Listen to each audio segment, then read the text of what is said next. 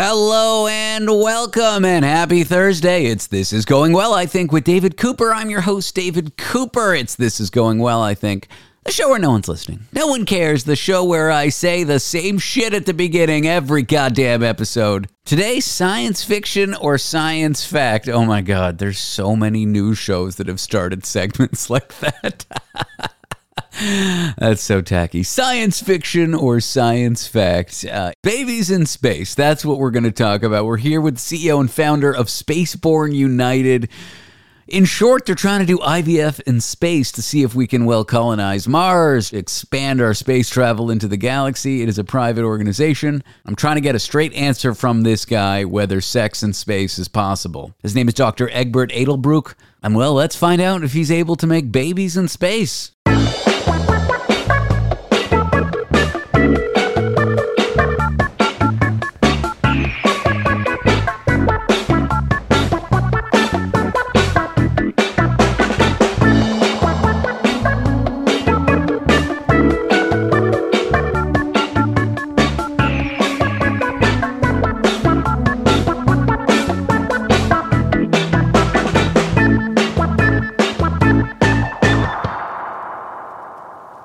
Hi there. Hi there. Egbert, is it? Yes, it's Egbert from the Netherlands. Egbert Edelbroek. Yes. Okay, I got it. My producer Danny was really worried I'd pronounce your name wrong. Oh, well, in Dutch it would be Edelbroek, but I'm not going to ask that from you. That seems easier than Edelbroek, which is what she told me. Edelbroek. Okay. Let's do Edelbroek then. Edelbroek. Broek. Okay. Are you in, where are you in the Netherlands? In the south, in the city of Eindhoven. Okay. It's a little bit known for Philips Electronics. I've heard of them. I think I have a shaver from them. Yeah, so... I've been to Amsterdam. I've been to Gouda. I have a friend who lives in... Gouda cheese. Or as we North Americans say, Gouda. Yeah. Well, I'm really excited to talk to you. I'm rolling right now, by the way. I don't want to surprise you on that. Happy to be on your podcast. Because, I don't know, sometimes I have a background in science. I mean, it's computer science, the lowest form. But I studied physics when I was in school, and I'm fascinated by, space, I guess, I'm not the first one to be fascinated by it. But because I like to get silly sometimes, I've done stories about sex in space. And as far as I know, all the major space agencies like Russia, the United States, they all say they've never tried it. They don't know if it works, but they're kind of cagey about it. So maybe they have tried it. But look, if we want to travel to distant planets, solar systems, across the galaxy, unless we figure out a way to beat physics as we know it, it's going to take a long time. So to get there, the way I see it, and it doesn't mean there isn't another option, we've got intergenerational space travel where we have kids and kids and kids, and by the who knows what number generation we arrive at the distant planet. Or we have some sort of sci-fi style stasis, cryogenics. Mm-hmm. With current science that's, kooky stuff. People who claim to know about that and claim to have success with that, they haven't. But one thing we know we can do is have kids, right? We can have babies, some of us at least. Yeah, I mean, there's you have the natural reproduction by having sex, but there's also assisted reproduction without sex. So, like IVF, in vitro fertilization, that happens on Earth on a daily basis in almost all countries, and yeah, we can take that to space. We are taking it to space. Because it would be a little bit unethical, a lot unethical to have people reproduce in a natural way in space at the moment. Why unethical? It just space agencies don't allow for it, or you can't really force people to do that, or what are the ethics with that? It's not the technically, physically, it's possible. There are some minor obstacles, but we can overcome them. It's about the health of the embryo. Embryos are designed to experience a certain level of gravity like we experience on Earth. And if you take that away, if you change that too much, you get a lot of negative health implications. And so also there is the radiation, which is much higher than on Earth. In space, you don't have the 10-kilometer atmosphere that protects for a lot of the radiation. So those are key problems for reproduction in space in a natural way. So that's an overview of the problem, and then we enter you. You're the CEO and founder of Spaceborne United. Let's take a step back. How do you become first interested in this problem?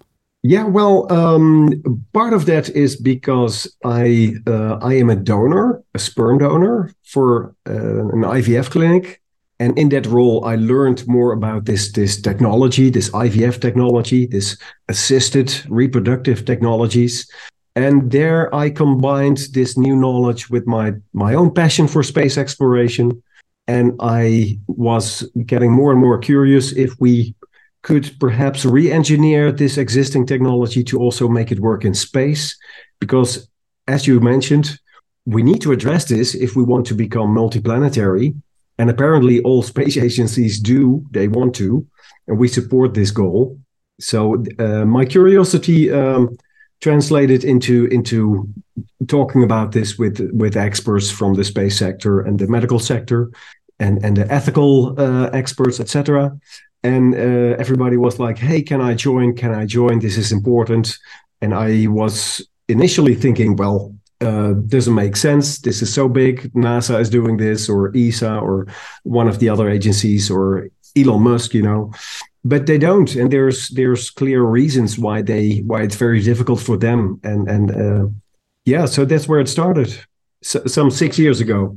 How do you get funding for this? It goes from, most people will think this is kind of a wild idea. You're a little bit ahead of your time. We haven't even gotten people to Mars yet, which takes 6 months. How do you go around securing funding to start something like this? Yeah, so initially we depend on angel investment.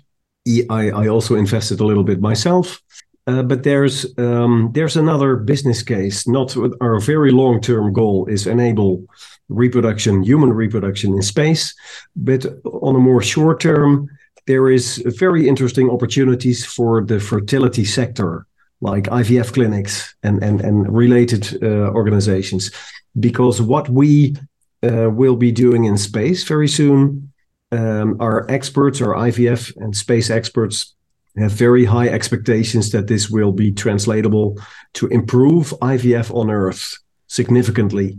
So the IVF success rate on Earth, they're stagnant all over the place, and the sector is really a little bit frustrated. So they're really eager to find new ways to further improve those success rates. And yeah, we can explain why what we will do will improve it a lot. Okay, well, let's talk about the current experiment that you want to conduct. The ethics around it, the expected outcomes. What exactly do you plan on doing? Yeah, so it's a step-by-step approach. We cannot start with human embryos or human reproductive cells. You always start with animal cells. So the first experiment will be with mouse sperm cells and female cells, and we will do a full IVF cycle in space. That means the fertilization happens in low Earth orbit, inside an unmanned mini lab. So it's like a small shoebox size mini lab. Wow. In which the magic happens. That's where the sperm cells will fertilize the female cells, grow into an embryo, and develop for about 5 days. And then we are monitoring that with micro cameras and live streams to Earth, so we can monitor all these embryos being born, being conceived and developing. What's inside the box? Is it a little robotic arm? How are you actually performing the experiments unmanned in a small box? Yes, so it's existing IVF technology, but miniaturized, okay, and optimized for application in space. And we use, for example, a rotating disc, a microfluidic disc with all small channels. I have a prototype in front of me here. Yeah, it's cool. And there are some rooms on the outer edges of some chambers, and inside those chambers, the embryos will conceive. And by rotating the disc, they will experience a gravity level. And by changing the rotation speed, we can adjust it to any gravity level that we want to study. For example, the gravity on Mars, which is a lot less than on Earth. And in that way, we can study embryo development in the Mars gravity environment, but close to Earth, affordably, and then learn if the Mars gravity will be sufficient for healthy reproduction, healthy embryo development. What if you find that gravity is completely essential to make something like this viable, that if you try it in space for whatever reason it doesn't work out? What are you expecting the outcome to be? Or like a true scientist, though the best you can say right now is we don't know. Well, because we don't know, we are studying it, and we need to. There's a lot known about microgravity when you're just in the International Space Station, just in orbit, orbiting Earth, not experiencing real gravity. But our embryos will be experiencing gravity because we will be rotating that disk. We don't know if Mars gravity will be enough. It needs to be a little bit more. And that will not be a showstopper for reproduction on Mars. It could mean that, okay, the Martian gravity level is just not enough, should be a little bit more. And then they can start designing interventions like even rotating bedroom areas where pregnant women need to spend the night for 7 or 8 hours to compensate for the lower gravity during the day. That could just be the solution. So this is not, it will not result in a showstopper, but in crucial input needed for designing interventions to compensate. So what's next after this experiment, assuming it's a success, or you learn what you're expecting to learn? Yeah, so if it's successful and we study the health of the embryos, we place the embryos back in the natural womb of the mouse, and we study the pups, and we study the reproductive process of the newborn mice, and we prove that everything is good and healthy. Then we can gradually transition to do the same with human embryos and human sperm cells and female cells. So dreaming big, where do you hope to see your company? Where do you hope to see human space travel in, let's say, 200, 300 years? In the distant future, where do you see us? Do you see us colonizing other planets? Do you see us just sort of setting up a base on Mars? Where do you see a long-term outcome after our lifetime from this technology? Yeah, I think technological developments are exponential these days. Yes, especially in the medical field and artificial intelligence, etc. So it's pretty. Don't get me started on the tech singularity. So it's difficult to predict so far ahead, but we will certainly. If you ask me, it makes a lot of sense. There's so many benefits for becoming a multiplanetary species. So we will certainly have an independent human settlement on Mars with a couple of million people probably. We might, really like 200 years and further, we should have settled on other planets in our Venus. I think should be. Mars could be terraformed a lot more than in a few decades. So we might be able to live on the surface of Mars. And there's plants and trees and jungles and cities, and that should be possible. That I think that's a realistic scenario for at least for Mars. Depending on the technology and the rocket propulsion technology, we might be traveling to other solar systems. And the things you mentioned, cryogenic frozen embryos, seed ships, sending them to other planets. That might happen. Well, I was talking about cryogenics for existing humans, but I guess it's very much possible that you send an automated ship with the embryos, and then as they approach their destination, they're fertilized, something like this. Those concepts are very seriously studied by several universities and the space sector. And NASA and ESA, they are also seriously studying scenarios for human hibernation. That's not freezing, but it's a nice step in between. What do you say to those people who, and I'm not one of them at all, I find this stuff very exciting. Me and my ex-wife used to fight because I said, if I have the option to colonize Mars, I'm going.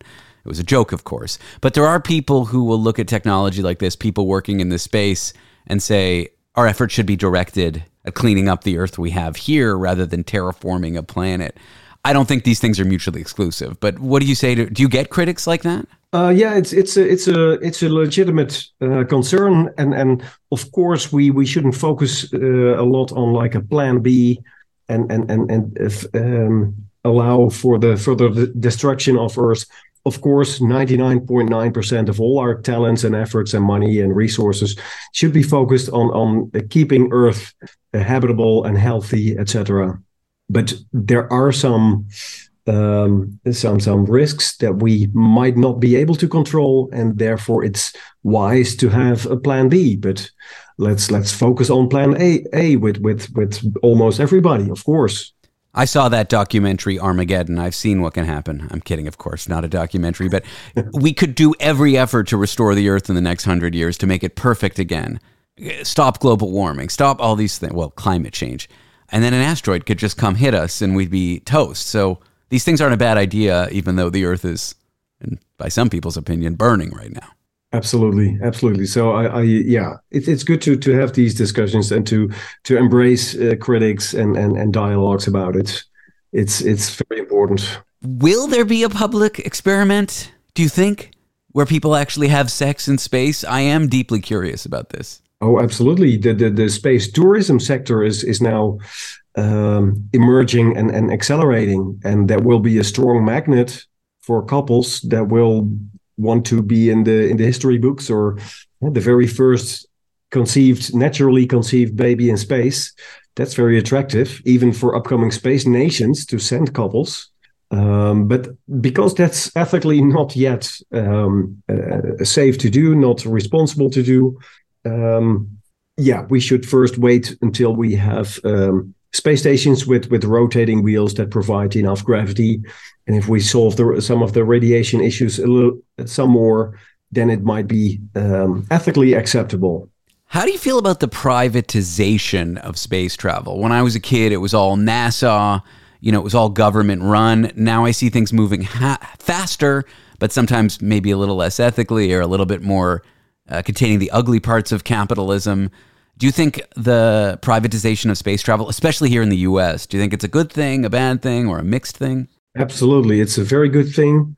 And it's very good that the NASA was decided to embrace this and to allow for this, because it's the benefits of both approaches. I mean, it's very difficult for agencies to spend taxpayer money on ethically complex topics like life science, space life science, especially reproduction. So that gives us a reason to exist, and the private sector can address other challenges than agencies can. So the combination is ideal. I mean, you need large budgets, country kind of budgets for all the work we need to do. Therefore, we need agencies, but we also need more innovative power, a fail-fast approach. I mean, what Elon Musk can do, agencies cannot do. They cannot have all these exploding self-landing rockets before they actually work well. But we need to innovate fast. And that can be done much more easier with the private sector. Okay, well, I wish it wasn't Elon Musk. I'm not the hugest fan of him, but I don't hate SpaceX, so, here and there. Is there anything else you wanted to cover? I mean, this is all fascinating stuff. Yeah, maybe people would be interested in knowing that we expect to have the very first human embryo in history that is conceived in space in just 5 to 6 years. Wow. And then there's another small step to be allowed to place back such a healthy embryo in the natural womb. And then we will have the very first human baby, the human child that was not conceived on Earth. We expect to enable this within this decade. Wow. And so you would fertilize that and then bring it back to Earth, or you would carry the baby to term out there? No, absolutely not. Carrying it to term, it would be super irresponsible. It's the conception, the first 5 days of embryo development, and then returning back to Earth, and the rest of the pregnancy and giving birth on Earth. When do you expect we could have our first space baby, as it were? And do you mean space baby, a baby just born in space? Sure, sorry. A baby where the full pregnancy, the full term of it, and the birth is given in space as well. We expect that should be possible in about 3 decades. Yeah, we know that's ambitious, but yeah, let's start with an ambitious plan and see how fast we can do it in an ethically sound way. Obviously, Start with the rodents. We'll take it from there. absolutely. All right. Well, thank you for your time, Dr. Egbert Edelbroek. No, not even close. Yeah, it was very close. Oh, That's how you pronounce my name. good. Thank you. It's a pleasure to be on your show. So Yeah, it was a pleasure having you here. This was fun and informative and fascinating. And thanks for your time and good luck with the experiment. thanks. I'll keep you updated.